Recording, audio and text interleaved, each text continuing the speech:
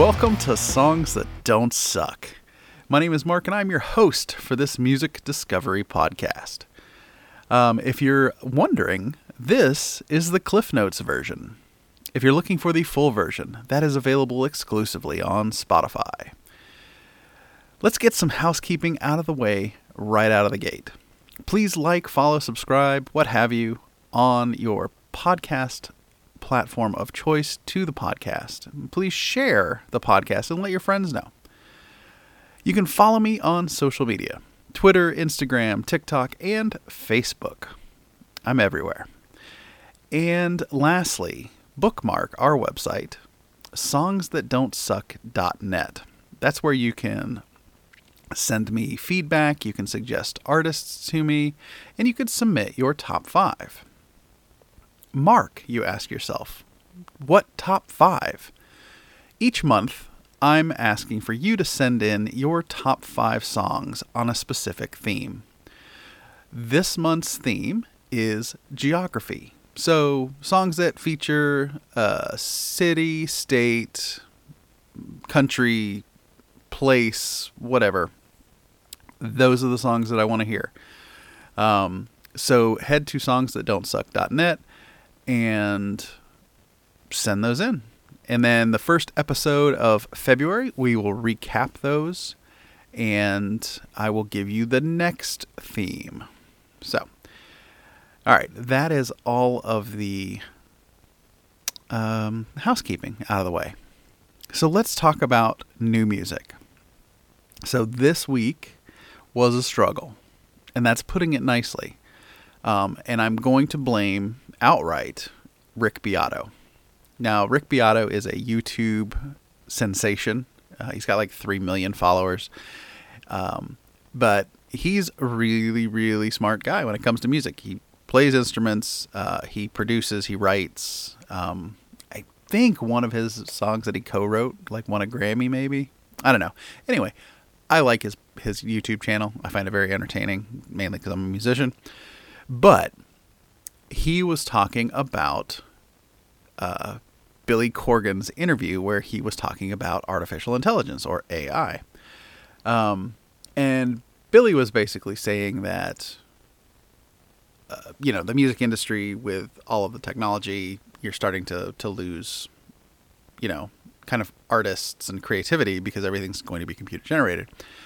Don't disagree. And Rick kind of took it, I think, one step further, which don't disagree with him either.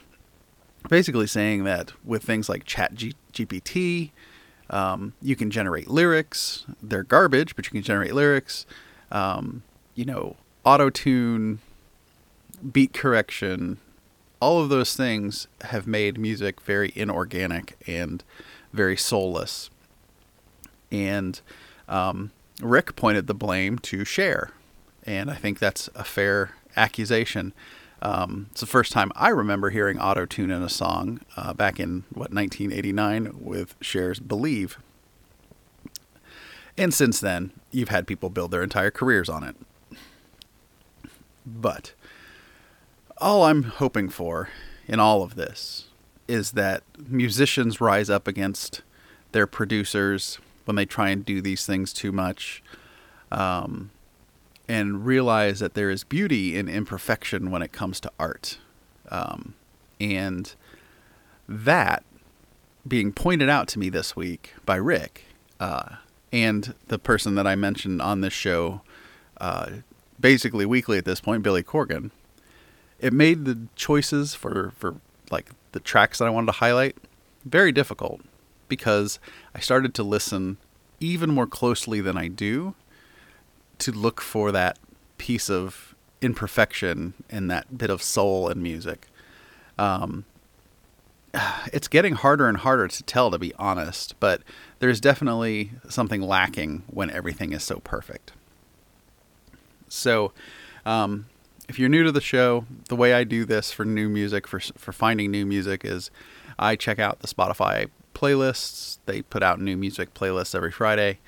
I go through them. I listen to every song about 30 seconds, just to give it a chance.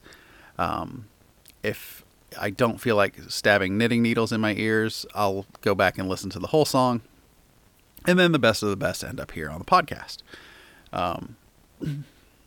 So this week I have 5 songs to talk about.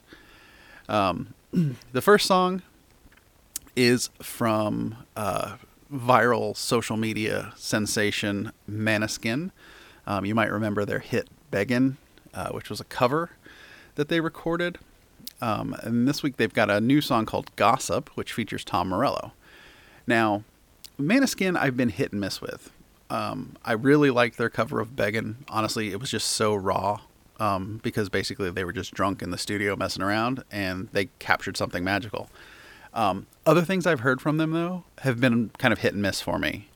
And funnily enough, Tom Morello, like, he's brilliant. Like, I want nothing more than to be Tom Morello's friend so that I could, like, randomly text him and talk about anything from music to politics to whatever. Like, dude's just wicked, wicked smart. And when he was in Rage and Audioslave, like, he could do no wrong musically. Like, for me, like, those are probably two of the bands that I just really, really enjoy.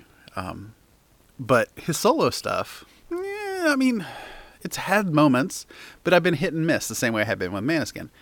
But apparently, if you put Måneskin and Tom Morello together, I'm into it. The lyrics are a little bit silly, but the groove is really, really good. And Tom Morello's kind of solo work is what Tom Morello's solo work always is. It's just brilliant. So check out Gossip from Måneskin featuring Tom Morello.